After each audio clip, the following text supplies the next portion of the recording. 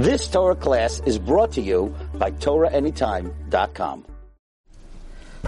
Okay, my friends, we are still in midst of this unbelievable war, and we've been discussing in the past the essence of Galut Yishmael, the exile of Yishmael, and what Yishmael is about, an hour lesson. And I want to tell you the following. Last week I quoted, I don't know in this forum, but I quoted the Or HaChaim HaKadosh that explains the whole discussion between Sarah Imenu and Avram Avinu to banish Yishmael from the house. To banish Hagar from the house. To banish Hagar from the house. And what happened there was that Sarah Imenu understood that Hagar belongs to her, and she's giving Avram Avinu Hagar over in order to have a child, but the child's not going to be Avram's child like it's his, like Hagar was his wife. It's her maidservant. And according to the Gemara in Masechet Gitin, the child of the maidservant belongs to the owner, which was Sarah Imenu. She brought Hagar into the marriage. Nechse Milug. However, Avram Avinu didn't understand that way, and when she had it out with Avram Avinu, he said, Hine shivchatech biyadech, take your shivcha back and do whatever you feel you have to do. And Sarah chased her out. And the Or HaChaim HaKadosh says, based on this, Yishmael is not the real son of Avram. That's why it's always written Ben Ha'ama, whereas by the children of Bilhah and Zilpah of the Shvatim, they're called Ben Yaakov. That's what the Or HaChaim HaKadosh writes. And he says it again in Parashat Vayera, that's why that Avram Avinu agreed to Sarah at the end, like when he took Yitzchak for the Akedat Yitzchak, who did he take with him? Hana'ar, the child. Doesn't say his child. The Na'ar means Yishmael. And it says he took the Na'ar. He didn't attribute him as his child. Right. But he didn't take, in other words, right. Right, exactly. It goes together because, as he said last time, that Yishmael is connected to Chamor and Edom is connected to the shore. Okay, now let's go a little bit further. There is a constant struggle between Bnei Yisrael and Yishmael, that Yishmael is always sticking his head in there and saying, we are the true children of Avram Avinu. Now we understand why, because we're saying you're not our children, Bichlal. What happened on October 7th was such a disgusting act that how can you possibly say that we are related somehow to Yishmael if they're able to do such atrocious acts to somebody that in Shamayim we have some type of connection to them? So it doesn't make sense how vicious they are. In a way, they could be more vicious than Bnei Edom. It's very hard to compare to the Nazis. Nazis has a din of Amalek, so it's not exactly Edom to the fullest. It's Amalek, who also has a very strong, cruel aspect to them. But Yishmael has something that Edom doesn't even have. It was a total act of disconnect, and that's why we should understand where does this cruelty come from. And I saw in the Kuntrus called Dodi Dofek for Rabbi Goldberg from Cleveland Shlita. He says, and he brings also from Rabbi Yisrael Elia Weintraub, said this as well, is that it comes from the root that Yishmael was always contending that Yitzchak is not the real son of Avram Avinu.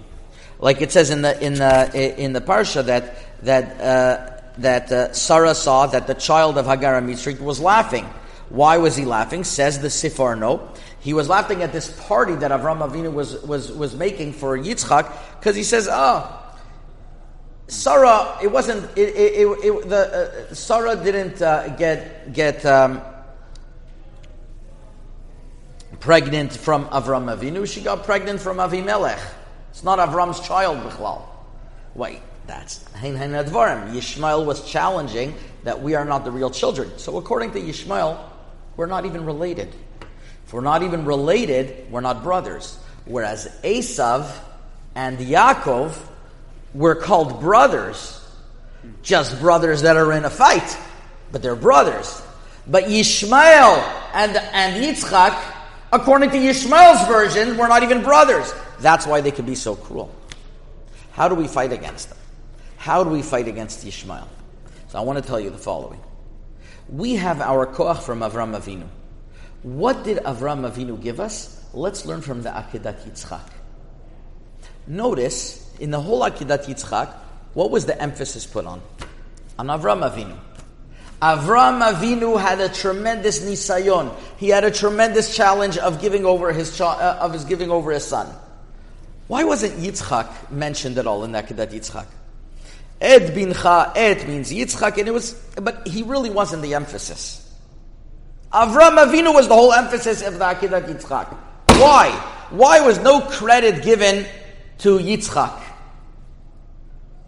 So there's a Sefer Panim Yafot that gives the following answer. The Zohar Kadosh asks this question. It's a big question. The Zohar Kadosh explains a whole thesis according to Kabbalah that Avram Avinu's chesed had to bring Gvura in it, and Gvura is doing the Akedah. Yitzchak didn't need that portion, so it was really Avram Avinu's nisayon. It was really his challenge. But Yitzchak doesn't deserve any credit over here. The answer is like this: What is the essence of the Akedat Yitzchak? What Avram Avinu was challenged with? The Midrash tells us like this: that Avram Avinu came in front of Hashem and said, "Ribono shel olam, I could have challenged you.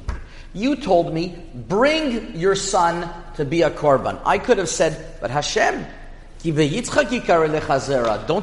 you tell me and promise me that Yitzchak is going to be my continuation? And how could that be if I bring him as a korban?" The whole secret, says the Panim Yafot, is there. Avram Avinu was a master negotiator. How do we know he was a master negotiator? By Sdom. He said, Hashem, 40, it sounds like there was a Persian market over here. Right? Maybe 40, maybe 45, maybe 35, maybe 30. And Avram Avinu tried to negotiate Hashem down to the maximum. By Akedat Yitzchak, he had such a good argument. He could have said right away, Hashem, ki b'yitzchak yikar lecha zera. So the Midrash says that despite the fact that Avram Avinu knew he could have said that, he says, I went bitmimut. I went with innocence. I didn't question your commandment, Hashem. That was the whole test and great level that Avraham Avinu reached by Akedat Yitzchak. Approaching the service of Hashem with tmimut, with innocence, with trusting Hashem. Trusting Hashem. He could have argued, and he didn't. With that koach, Bnei Yisrael are who we are because of that Akedat Yitzchak. It says in the Midrash that when Bnei Yisrael came to Har Sinai, Vayichan sham neged ahar, they camped in front of the mountain. Hahar, says the Midrash, Har HaMoriah, the mountain of Moriah where Akedat Yitzchak happened, detached and came to Har Sinai. What does that have to do with each other? The power that we were able to say, Na'aseh v'nishma, Hashem, we trust you. First we're going to do, then we'll listen. That power came from where? From Avram Avinu. Because we went with innocence and we didn't question Hashem, Hashem said, I'm going to give you the Torah. And we got that from Avram Avinu. We got that power of going bitmimut, going with innocence. That we first gave our ear and then our mouth, that comes from Avram Avinu. That is the secret of our success. And I want to tell you the following two stories. There was one hostage out of all the hostages so far that was rescued. The others were released. She was rescued. Her name is Ori Magidesh. She was a soldier. Where did she have the zichut to be saved? Where did she get the zichut? So I am telling you two things that I heard. One, I heard directly from her uncle. His name is Mr. Alul. And I heard him say this. With video, you could see them say firsthand. You don't have to rely on second, third-hand testimony, all types of things. And Mr. Alul said the following. He says, I'm not religious. So I'm not Shomer Shabbat. My children are. His children have a connection, but he's not Shomer Shabbat. He says, I loved my niece so much. I said, Hashem, I'm going to keep this Shabbat, Lama Lo, for the Zchut of Ori and all the other captives. And in keeping Shabbat, at the Shabbat table, he went to Bet Knesset, he got an Aliyah, and then he was with his children at the Shabbat table. He said, you know what? I want to test Hashem. I'm going to give a challenge to Hashem. If my niece is freed, I Bezrat Hashem all the hostages, and if my niece is freed, I'm going to keep Shabbat the rest of my life. It's a big commitment. Next day, he's with his friends. Hey, come on the news! Your niece was released. What? How could it be? Couldn't believe it. And he says, Ribono Shel Olam, why my prayers over any other prayer? I don't know what happened. They said, so they asked him, so you're going to keep Shabbat? His children asked, we're going to keep Shabbat? He says these words, I'm going to start arguing with Hashem? I said it because of this and because of that. What happens is when we start arguing, so really, we don't want to keep what Hashem says. We want to keep what we think is we want to keep and not feel guilty. So we negotiate with Hashem. I have people who I have two types of people who ask me questions in halacha. One who want to know what the real answer is. No, Rabbi, tell me what the halacha says. And others, what they want me to answer them. And when I don't, they say, do you mind sending me to another rabbi that could give me a different answer? There's no problem. There's a lot of conservative rabbis around. I'll give you their phone number.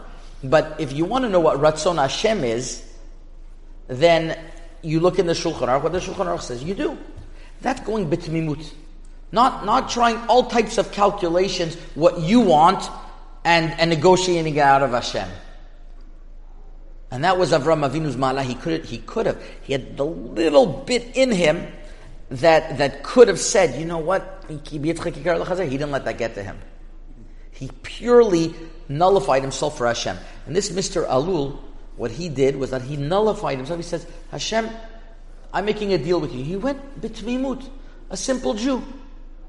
Not even Shomer Shabbat.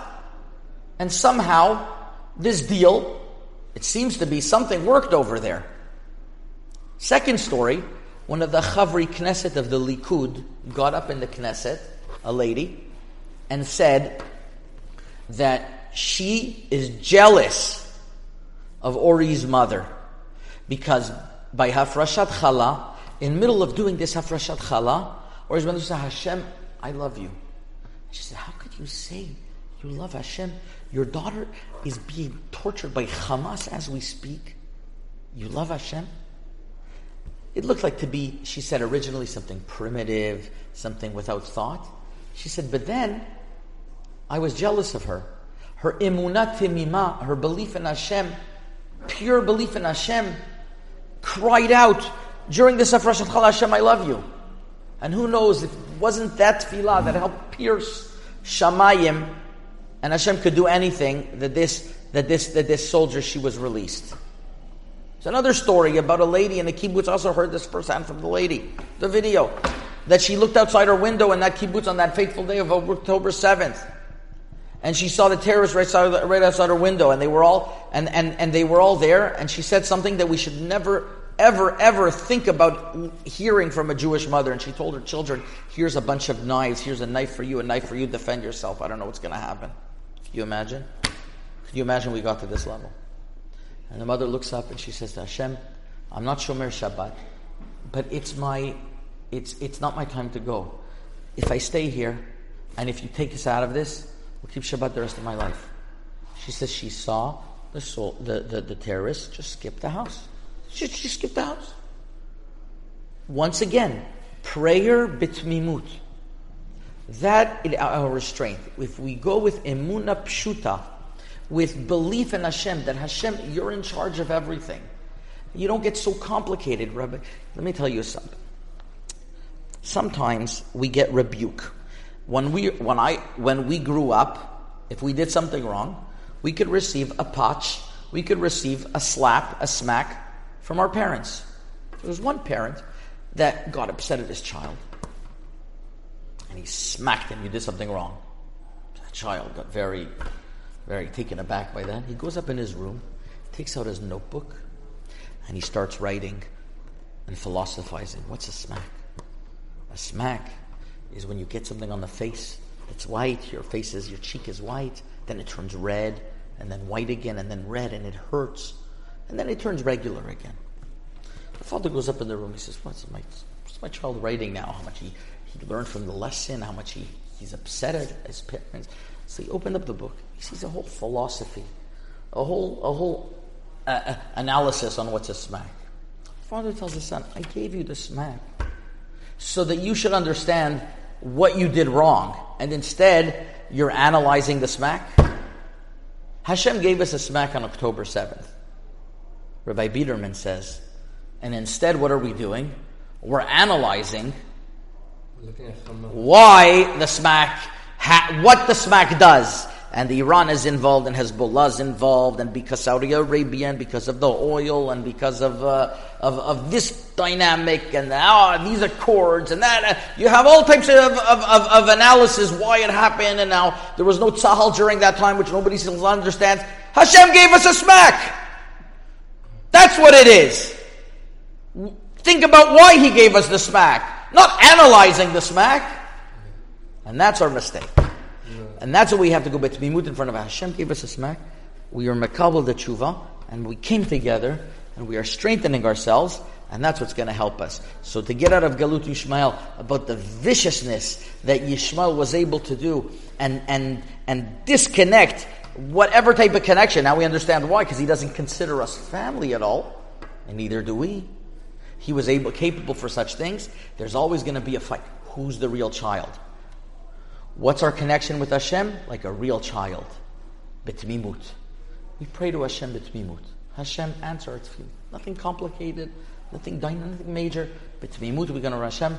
That's what's going to bring us the Mashiach. Amen. You've just experienced another Torah class brought to you by TorahAnytime.com.